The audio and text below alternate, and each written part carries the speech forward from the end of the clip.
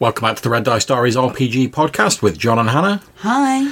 And in this episode, we're going to be departing a little bit from the normal format for these monster episodes, since the monster that you guys have chosen on the Twitter poll are the troll variants from the Fiend Folio. Now, we're not going to try and trace these various variants throughout the different editions. We're going to chat about them a little bit, maybe a bit about the troll in popular mythology, and see where we go from there.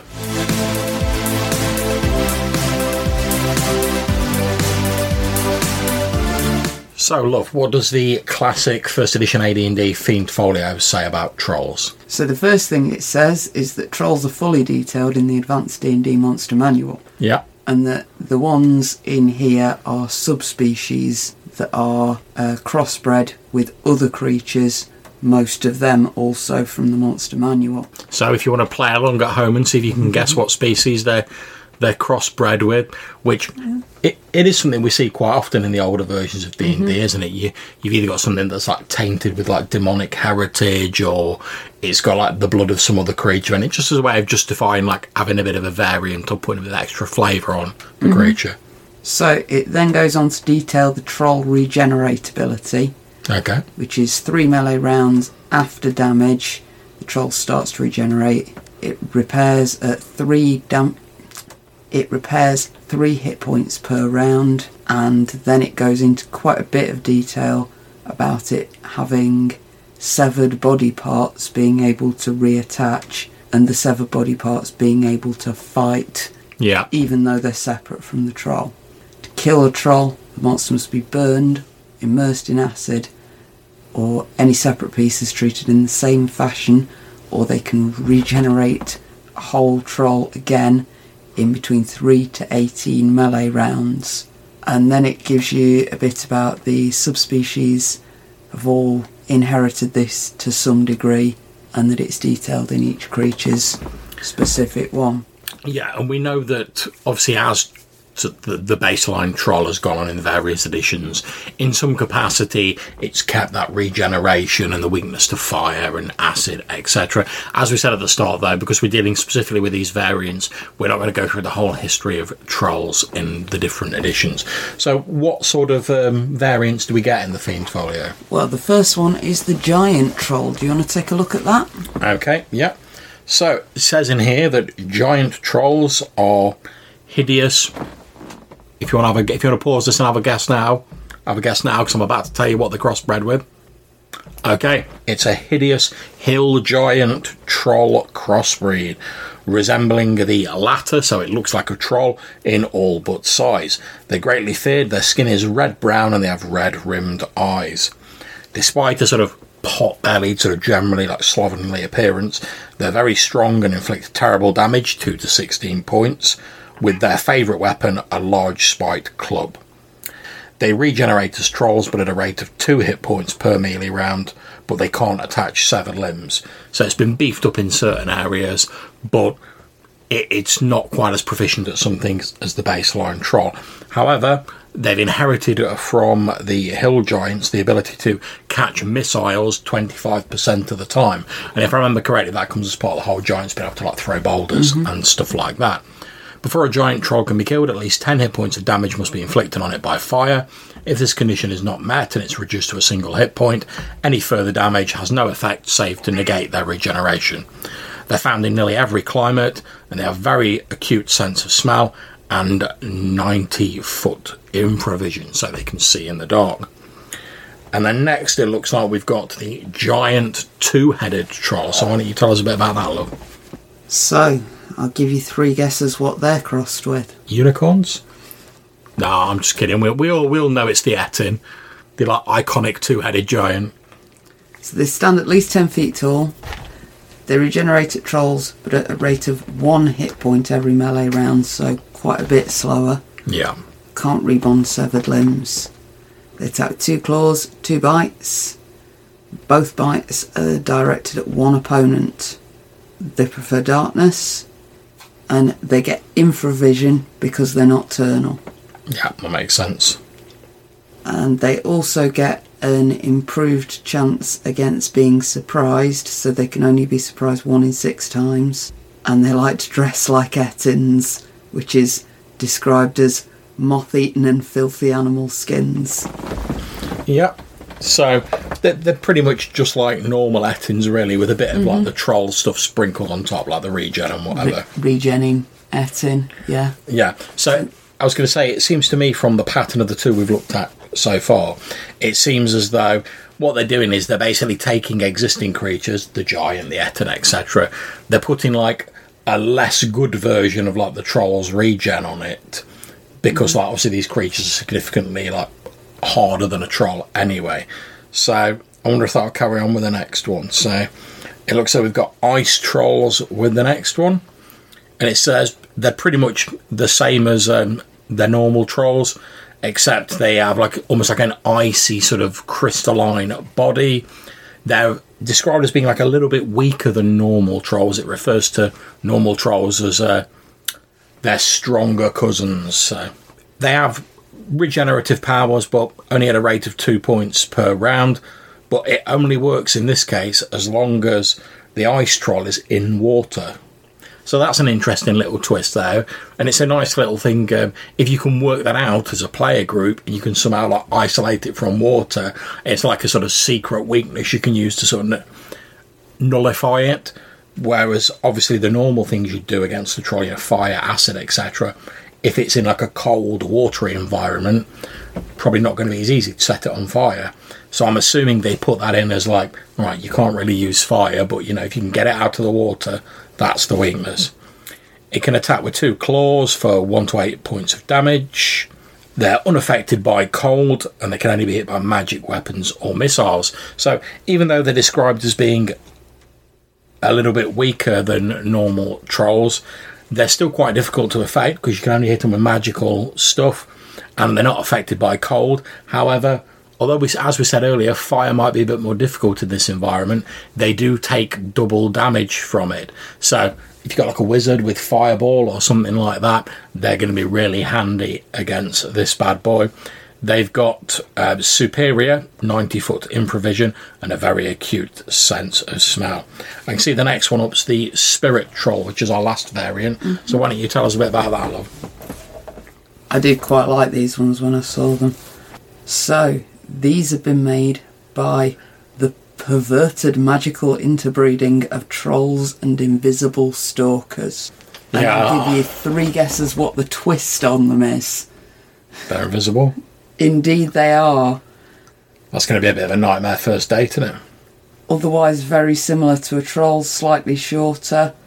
And if you can see invisible things, which I'm sure there's a few low-level spells in D&D that would allow you to, and quite a few sort of medium-level items probably, although I don't know how many of them were in this edition. There's also potentially, depending on how your GM sort of rules on invisibility, there's other ways you could like work it out, looking for footprints, can you throw some flour in the air, would that settle on them?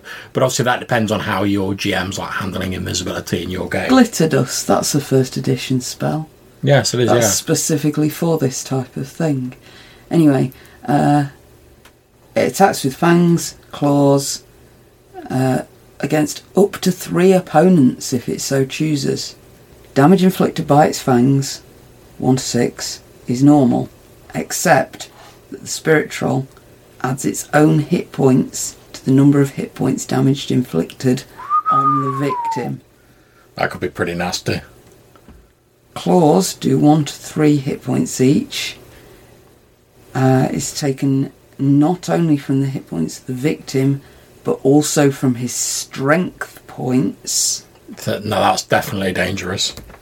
Strength points lost in this way are recovered in 2 to 8 turns. If the character's strength is reduced to 0, he dies. And if it's reduced to 1 or 2 points, he's rendered comatose, only recovering when and if sufficient points are recovered to raise his strength to 3 or more. Has an acute sense of smell and superior improvision.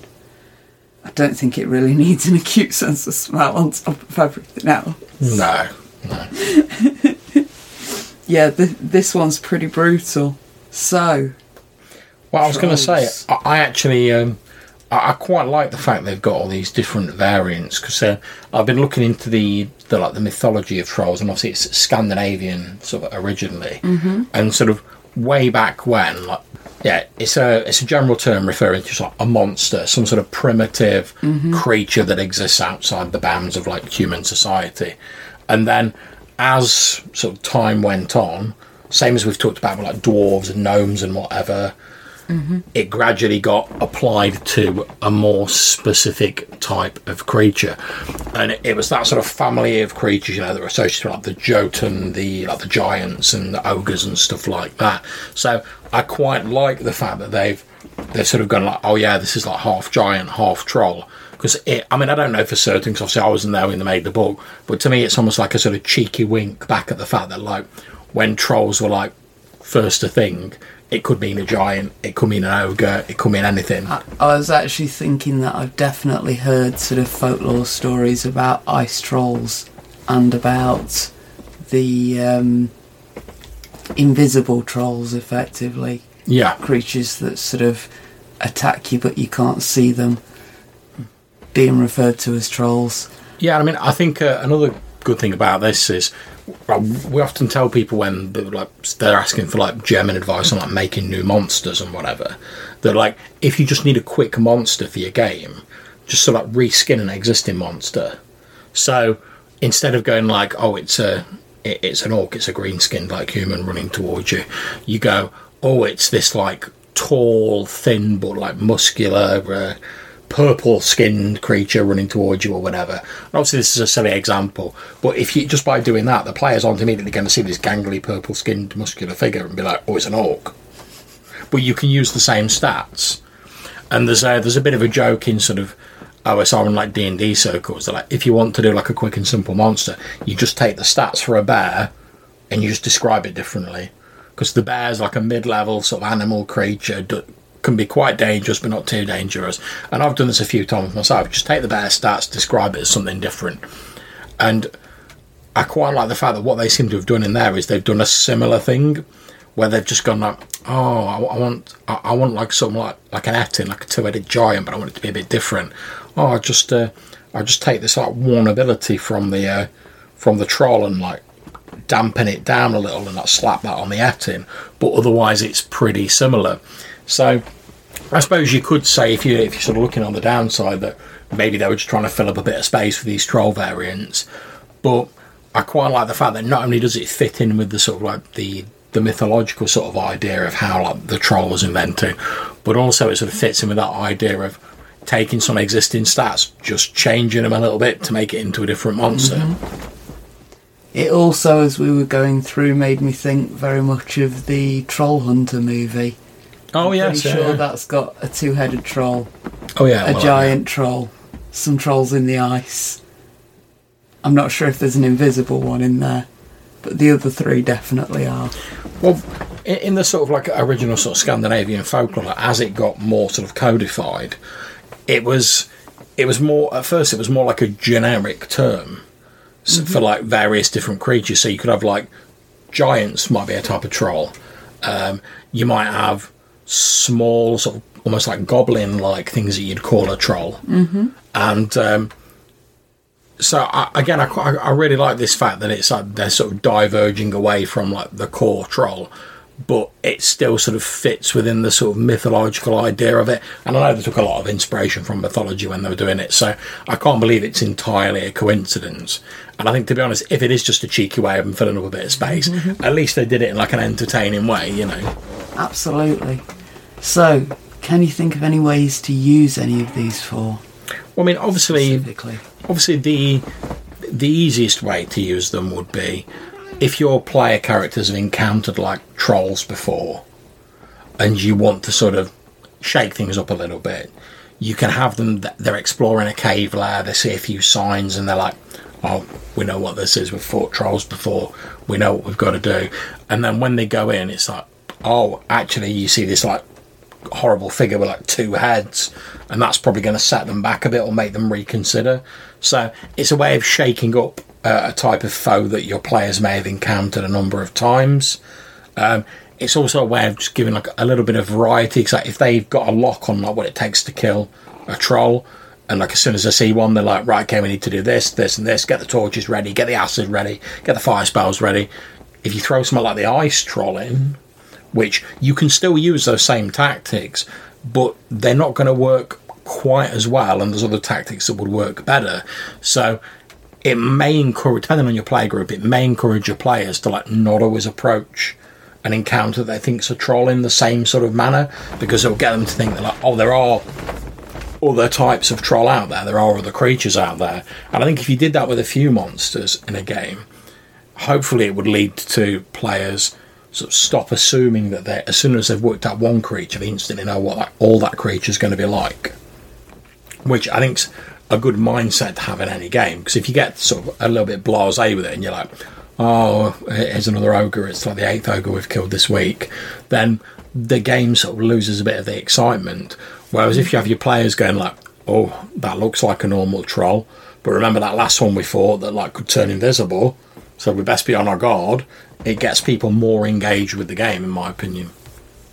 And here was me just going to suggest that you use the ice trolls for like a story with a troll under a bridge. Well, yeah. That was about as much as I'd got to, really. What I'd probably recommend people do with looking at trolls, because there are so many folk tales about them, go and pick one and pick it apart and make it your own. Yeah. Put it into your game. And I mean, the easiest thing we tend to see with like variant creatures like this, and I've seen this in like the old like Games Workshop games I used to play, where they'll be like, oh yeah, we've got forest trolls, and we've got river trolls, and we've got stone trolls, and stuff like that, and you define them by the terrain they're in. And if you're doing that, you can just use standard troll stats and just describe them a bit differently. So it's got the same stats, but the river troll's all slimy with like seaweed coming off it, and that smells of rotten fish. The forest trolls maybe like got a greener sort of coloration to like camouflage itself in, or maybe it has like cracked skin that looks a bit like bark, and that's all just with the description. So terrain's one thing you can do with it, but as we've seen from the Fiend Folio, if you want, you can also selectively sort of borrow bits of stats from other creatures that you can then describe as like being part troll effectively. Mm-hmm. And you can tailor them to suit whatever particular niche you have in your game. So that's been our episode on the variant trolls from the AD&D First Edition Fiend Folio.